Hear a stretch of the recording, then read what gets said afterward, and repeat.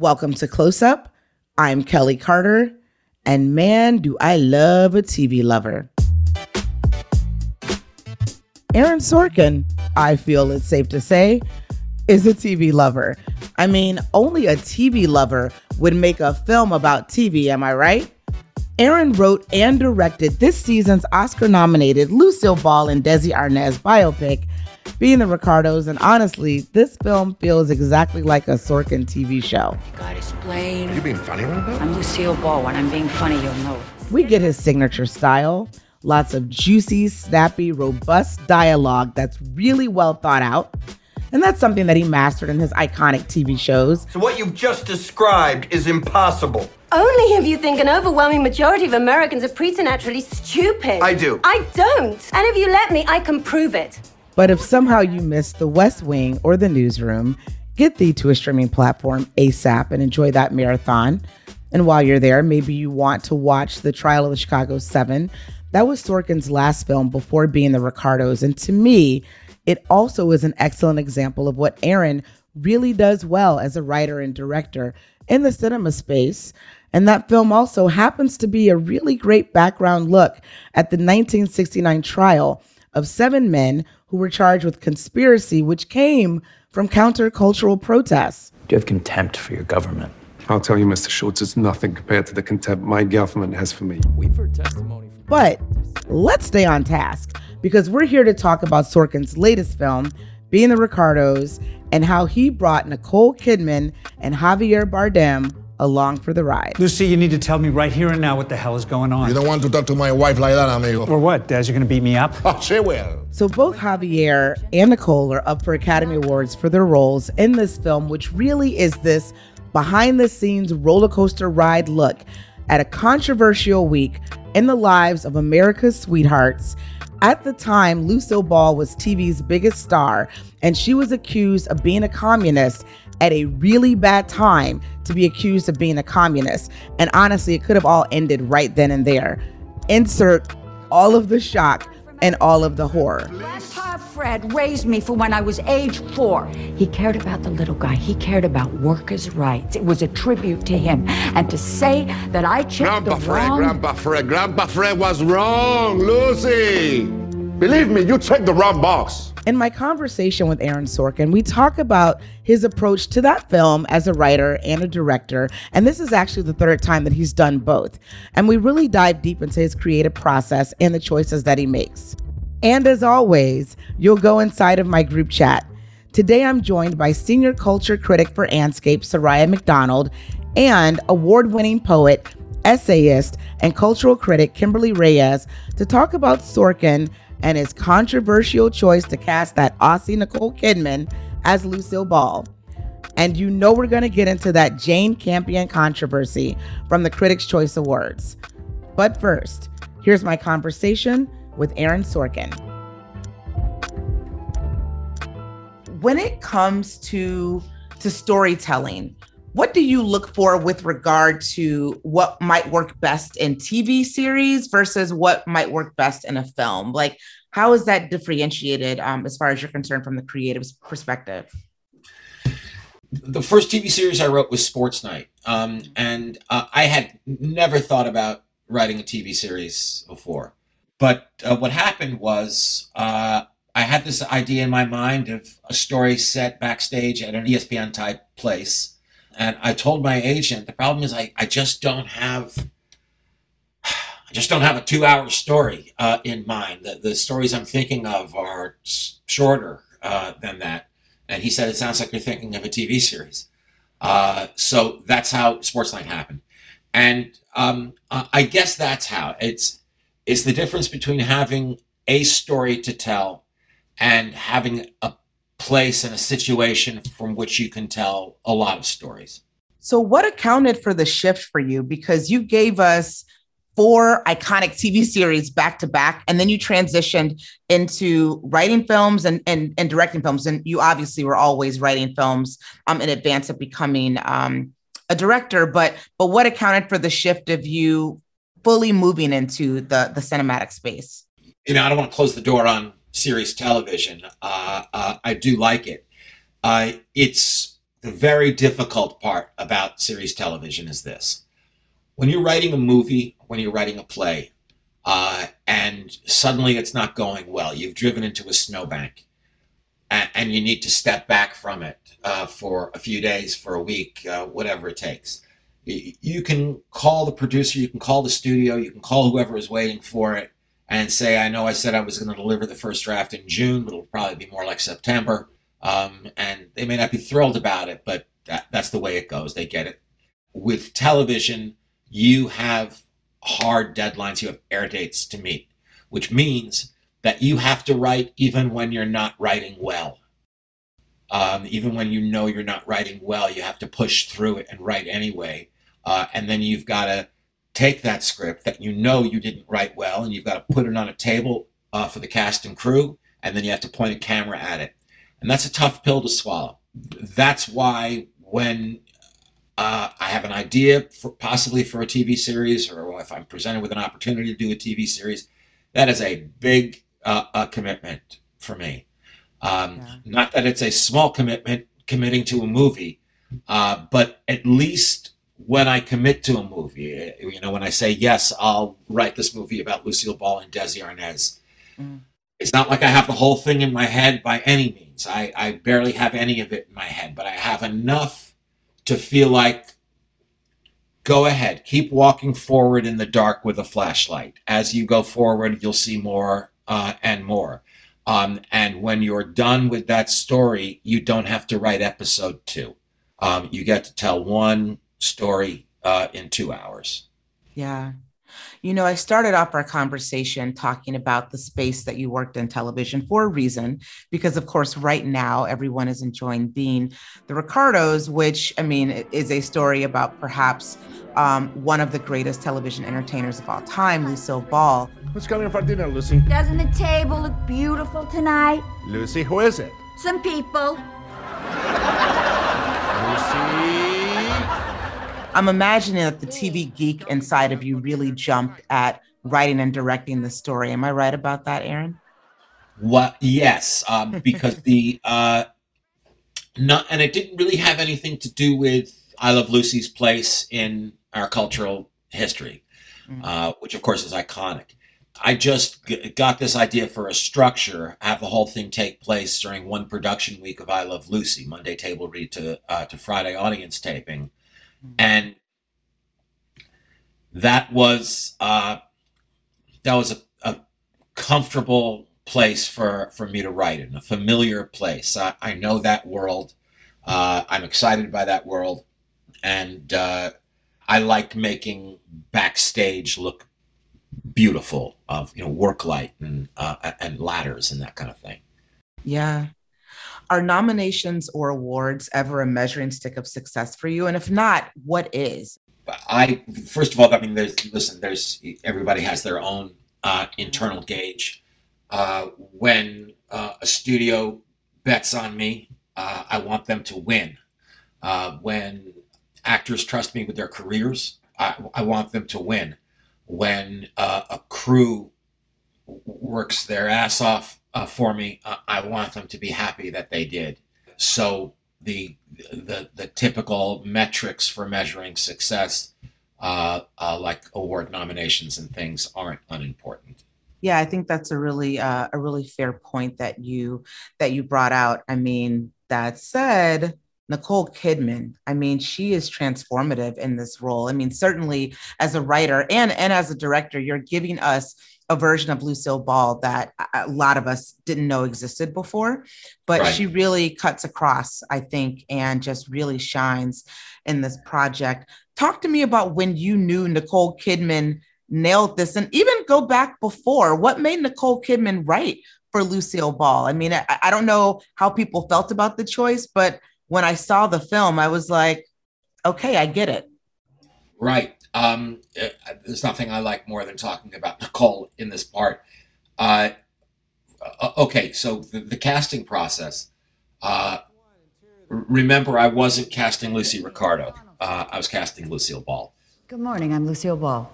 I sure know that, Lucy. I wanted to make sure because you haven't been here in a while. Is it because you've been going through puberty?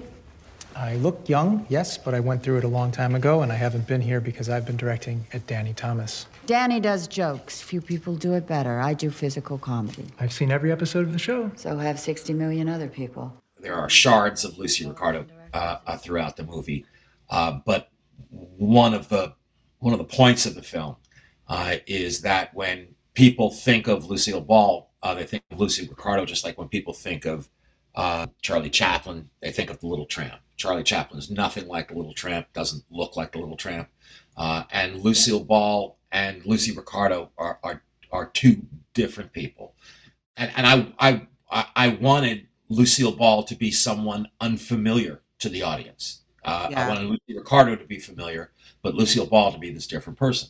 So for the part, what I needed was a world-class dramatic actress with a dry sense of humor, kind of a dry, withering sense of humor, who can handle language. And Nicole did all that spectacularly. I have to tell you, it was an incredibly brave thing for her to do.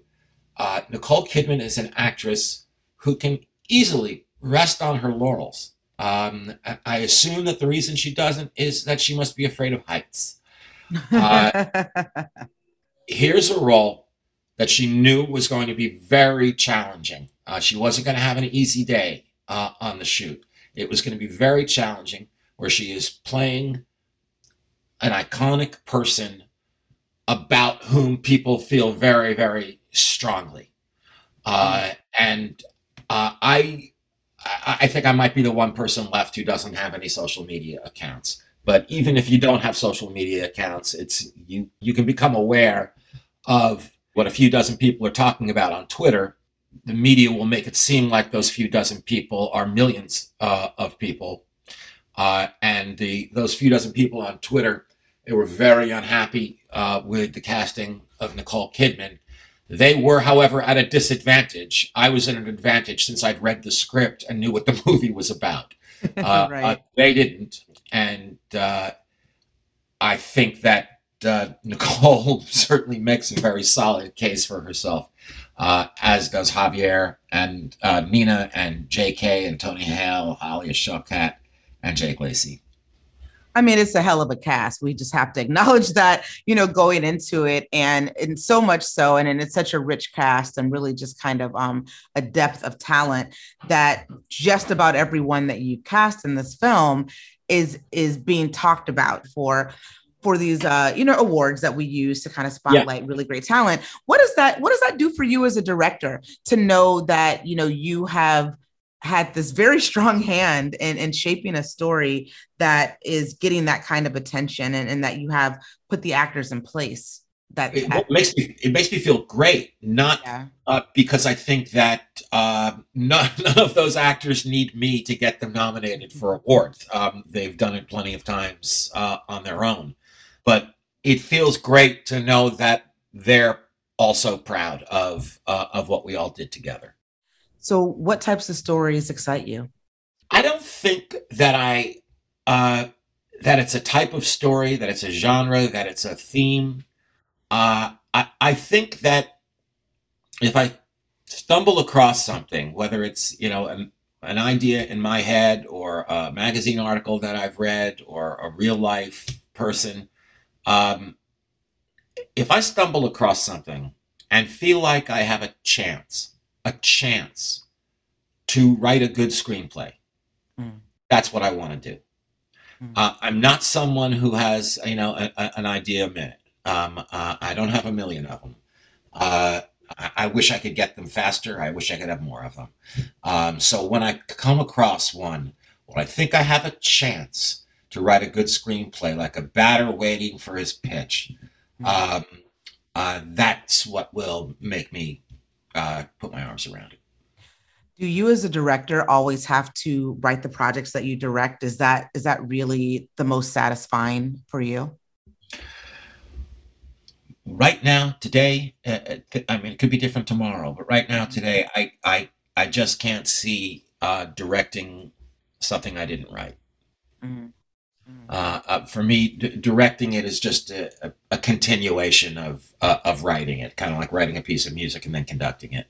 When do you know as a writer that the story is done? Like, how long did you work on Being the Ricardos? How long did you work on the trial of the Chicago Seven? Great examples because for me, a screenplay isn't finished, it's confiscated. I keep writing until someone says pencils down. We've got to go. We've got to roll film. Okay. So for Chicago 7, that was 15 years.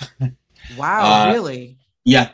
And for Being the Ricardos, it was in 2015 that Todd Black first started talking to me about it. And I finished writing it the day before we started shooting it. But that was interrupted by shooting Chicago 7. And so it wasn't it wasn't 5 years that I wrote it for. But it's a good chunk of time. A lot of that time is spent climbing the walls and pacing around. It's just agony. It's miserable. You're staring at that blank piece of paper and you think you're never going to be able to write anything ever again. But then you get the intention and obstacle in place, and you have an interesting idea for an opening scene. So you want to write that opening scene. The opening scene got you to the second scene and the third. Like I said, it's like walking forward in the dark with a flashlight. You can only see as far ahead as the beam will go, but the further you walk, the more you can see. I love that breakdown that you just gave. Are you writing for? I mean, you already know that you're going to be directing the projects that you're writing. At least certainly these last few films that you've done. But are you writing for yourself as a director, or are you writing for someone else? I've directed the last 3 screenplays I've written, but I still haven't written a screenplay knowing I was going to be the director of it. It's is come that as right? a surprise each time. With Molly's Game, I turned in the first draft. I met with the producers a couple of nights later for dinner. We each had a short list of directors, and we went through each name. But when we got to the end, the producer said, "Well, we think you should direct it," and they made their pitch. I wrestled with that. I was scared of doing it for sure, but I had my reasons for wanting to be the one to direct Molly's Game. Then Steven Spielberg saw Molly's Game and said, "You should direct Chicago 7." And then Todd Black saw Chicago 7 and said, "You should direct Being Ricardos." Well, since Aaron Sorkin, the writer, takes a really long time to work on a project until you said the teacher says pencils down, does that mean that you've already written your next great screenplay? Wow, what a nice way to ask that question. For the first time in a very long time, I don't know what I'm doing next.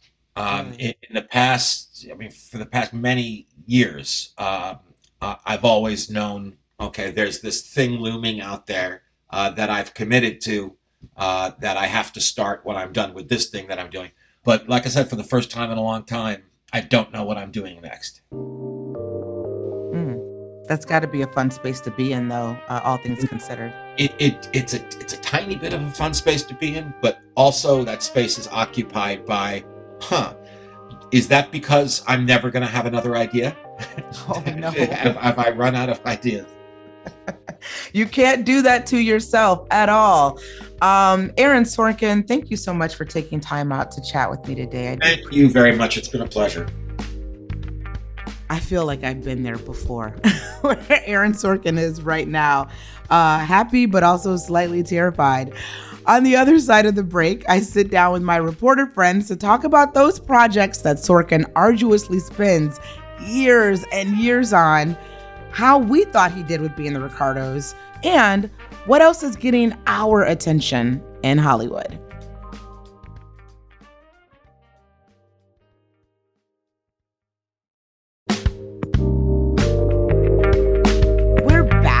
Of course, I want to bring in my friends like I always do this time. Today, I'm joined by senior culture critic for Anscape, Soraya McDonald. Soraya, thanks so much for doing this today. Thank you for having me, Kelly. Of course. I'm also joined today by award-winning poet, essayist, and cultural critic, Kimberly Reyes. Thanks so much, Kimberly, for stopping by. Thank you so much for having me. Absolutely. You know, I want to start here. I want to talk about Aaron's career, and I want to hear about your thoughts and feelings about Being the Ricardos and Nicole Kidman's performance, Nicole Kidman's casting. You know we're going to get into the one thing that everybody is talking about on these social media streets from the Critics' Choice Awards. But let's start with Aaron. What did you guys think of being the Ricardos? Kimberly, let's start with you. Well, when you were saying what you wanted to talk about as far as casting, I was like, accent. Like, can we talk about the accent? Let's do the show, yeah? Let's just forget about this for a half hour. Yeah, let's do the show. Jim, let's go. I know that it's a casting choice that he's really proud of, and she's obviously been nominated for awards, but I'm a little bit over her being cast in every woman of a certain age film role. And I find, especially when you're dealing with someone like Lucille Ball, I mean, like, it's already distracting because you have a certain voice in your head, and then you have Nicole Kidman's voice, which is this weird set, like, in between accent. And I just would have felt so much better if it was like an unknown actress, you know what I mean? Because then it's like, I'm not associating all that is Nicole Kidman now meshed with all that is Lucille Ball. I just would have liked a clean slate. I feel like Soraya's agreeing with you. Soraya, you didn't care for Nicole Kidman's casting in this one? No. I don't think it works. I think it takes too much work to sort of integrate her visually and sonically in this film. Like, just I think the makeup, like whatever it was that they did to her face. And Manohla Dargis kind of wrote about this in the New York Times in her review.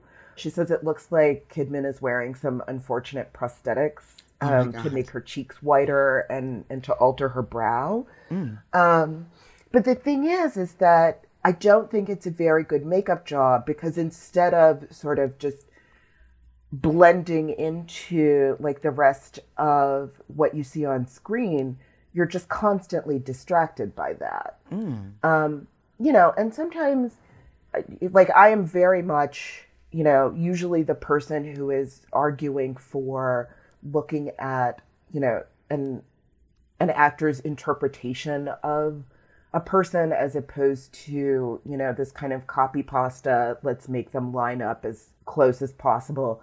And when we're talking about accents, I think Cate Blanchett is someone who's also an Australian actress like Nicole, who has demonstrated, I think, a sort of effortlessness with her voice work that isn't quite there for Kidman, at least as Lucille Ball. I think she would have made an interesting casting choice, perhaps. I've seen other people suggest Deborah Messing or Kristen Wiig. I too saw the Deborah Messing stuff, mostly because of her work on Will and Grace, and people always naturally compared her to Lucille Ball when she was on broadcast television. But Kim, who did you think would probably be like a better casting choice? So I mean, definitely Deborah Messing, but like I said, I actually would have preferred maybe a more unknown actress. You know what I mean? I feel like there's like such a small pool of like the women of a certain age that are cast, and I don't see why we can't broaden that. And especially for a role where it's like you have such a strong face, such a strong personality attached to it, I just think someone with no baggage would have worked out better. And I'm going to add one more name, which is Tilda Swinton. Just because that's interesting. Okay. She has an acuity for characters. And I think it would have been interesting to see her approach to Lucille Ball, frankly. Like, it obviously would have been a challenge for her. But, I mean, this is a woman who's been in The French Dispatch and also, worked with Bong Joon-ho. I think she probably could have done it. Oh God, I'm alone here in my love for Nicole Kidman. I just thought she was so great in this role, and I don't know, like and maybe because I was watching it thinking about all of the conversation people had about her casting, and I was like, you know what, this Aussie did a pretty good job. But also I think that the entire story was really interesting. It was something that a lot of us weren't necessarily wholly aware of because we weren't actually existing at the time that this happened. What did you guys think about Aaron as a writer and as a director on this particular film? Did he do a good job, Kim? Yeah, I mean, I kind of feel like he always does. You know, like my problem was, like I said, the casting mainly. But I thought his power of the use of dialogue and pacing definitely came through in this film. I mean, that's what he's good at, and that's what he brought. So, yeah, I was gonna say that dialogue is an Aaron Sorkin staple. Soraya, were you a fan of the film as a whole? How many stars did you end up giving this film? Probably like 3 out of 5, maybe. Okay. Like, it's not terrible, but it's not virtuosic. I think when it works, it really works. Yeah. But when it doesn't, it can feel very sort of clunky, or overly idealized. With something like this, right, where, you know, you have this backdrop of the Red Scare, you can kind of see the historical movements that are taking place, you know, and shaping these people's lives, along with them going to work, them being on set, the relationships that they have with the people they work with. Yeah. That, I think, works very well, right? Like, that is, it's clearly something that he's good at and likes to revisit, you know, over and over again, whether we're talking about Sports Night or Studio 60 on the Sunset Strip, you know, that sort of nerdy approach to the background of movie making or TV making that we don't necessarily see. Want to switch topics a little bit. I came back from a flight late Sunday night, well past midnight, and I was really tired, and it had absolutely nothing to do with being on a really late flight. It had everything to do with me hearing the acceptance speech that Jane Campion gave at the Critics' Choice Awards on Sunday night. Now, for those who are unfamiliar, Jane Campion is the director of The Power of the Dog, which you probably have noticed is amassing many award collections this season. Well done. She's, you know, walking in a trend of female directors who are winning against all odds. You know, a lot of times they're going up against primarily male directors, and usually it's only male directors being nominated. And we certainly tip our hat to the progress that's happening there. But why, on God's green earth, do you get up on that acceptance stage once again and hit us with a teach bit of what I like to call sorority racism? You know, Serena and Venus, you are such marvels. However, you do not play against the guys. Like I have to. Sorority racism, of course, is that casual racism where, and they're laughing because I don't even need to explain to you guys on this panel, but for those listening, it is where you don't even recognize, your privilege or the things that you're saying and how harmful and hurtful they can be. And I don't understand why it keeps happening that Black women are not looked at as women. And also, when you say something like Venus and Serena Williams are marvels, but they don't play against the guys like I have to, that lets me know that you haven't even looked at Wikipedia, much less a match, much less heard an interview of someone like Serena Williams saying, if I were a man, I would have been considered a GOAT, that's greatest of all time, many years ago. It is a fight that most certainly is happening in their careers, just like in your career, Jane Campion. I want to bring in Kimberly and Soraya because I want to hear your thoughts on this too. Maybe I'm overstating the case. Okay, so I'm going to talk fast because I have a lot of thoughts. One, it's like there are many sections of Wikipedia that she missed. One, they play mixed doubles. So first of all, they do play men. Second,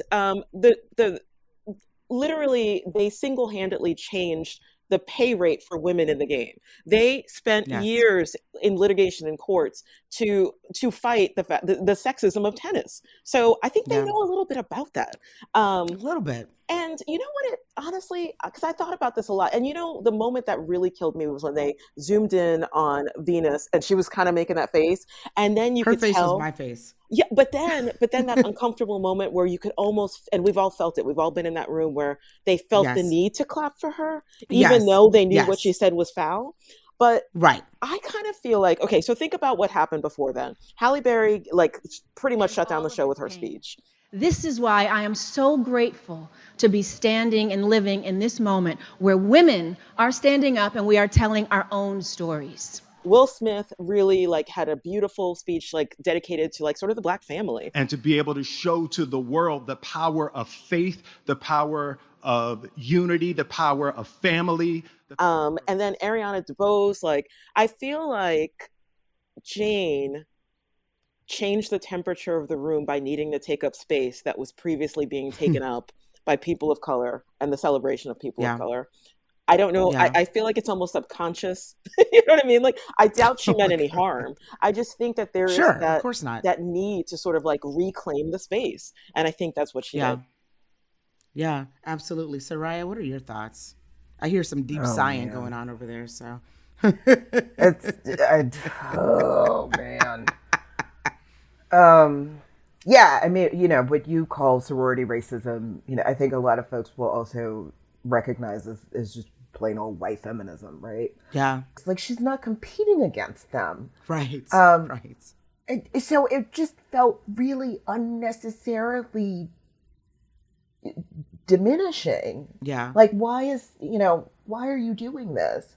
And I don't want to put this all on her. That's not to say that she is not responsible for her own actions. She absolutely is. But I feel like this, once again, is evident of sort of a broader problem with the DGA specifically. And that's the Directors Guild Association for people listening unfamiliar. Yes. But yeah.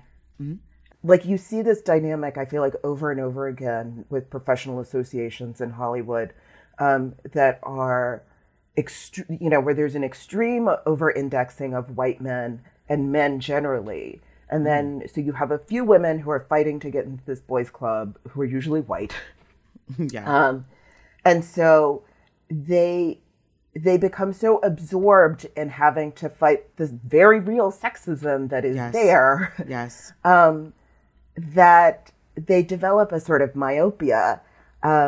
And there's not necessarily a willingness to extend a grace or even see their non-white counterparts who are also, say female or non-binary or trans, who are facing the same issues as they are, plus race. Yeah. Plus race. Yeah. And it was just so frustrating because there's so much of Jane Campion's work that I deeply respect. Right. And it's just I know. What are you really? doing? Well, what are you doing? I mean, no, sorry. I was just going to quickly, just a little bit in Jane's defense. Issa did point out that they were only giving out hummus for dinner. Maybe that wouldn't have happened. Didn't it seem like Auntie Jane was a little having a good time? Was she hangry? Maybe. She might have been a little bit hangry. You're absolutely correct. And you know what? Maybe she will get it together by the time that Oscars ceremony happens, because I think that we might be seeing her get back up on stage, and I feel like she probably has been looking at what people are saying on Twitter and what people are going to continue to say on Twitter as that acceptance speech makes the rounds. Kimberly and Soraya, thank you guys so much for doing this today. That was excellent, and you guys are excellent, and I really appreciate you. Thank you. Thank you so much. It was a pleasure just chatting with both of you. So that was like group therapy. I needed that, and I hope you guys enjoyed listening to that. Next time on Close Up, we've got a surprise guest, but you're going to have to just follow us and tune in order to find out who it is. And of course, you can get Close Up wherever you get your podcasts. New episodes drop every Wednesday. Close Up is a production of ABC Audio, produced by Vika Aronson, Carrie Ann Thomas, and David Toledo, with help from Matt Wolf, Josh Cohan, Brenda Salinas Baker, Ariel Chester, Mary Pat Thompson, Elizabeth Russo, and Stacia Dashishku. Lakia Brown is our senior producer, and Liz Alessi is our executive producer.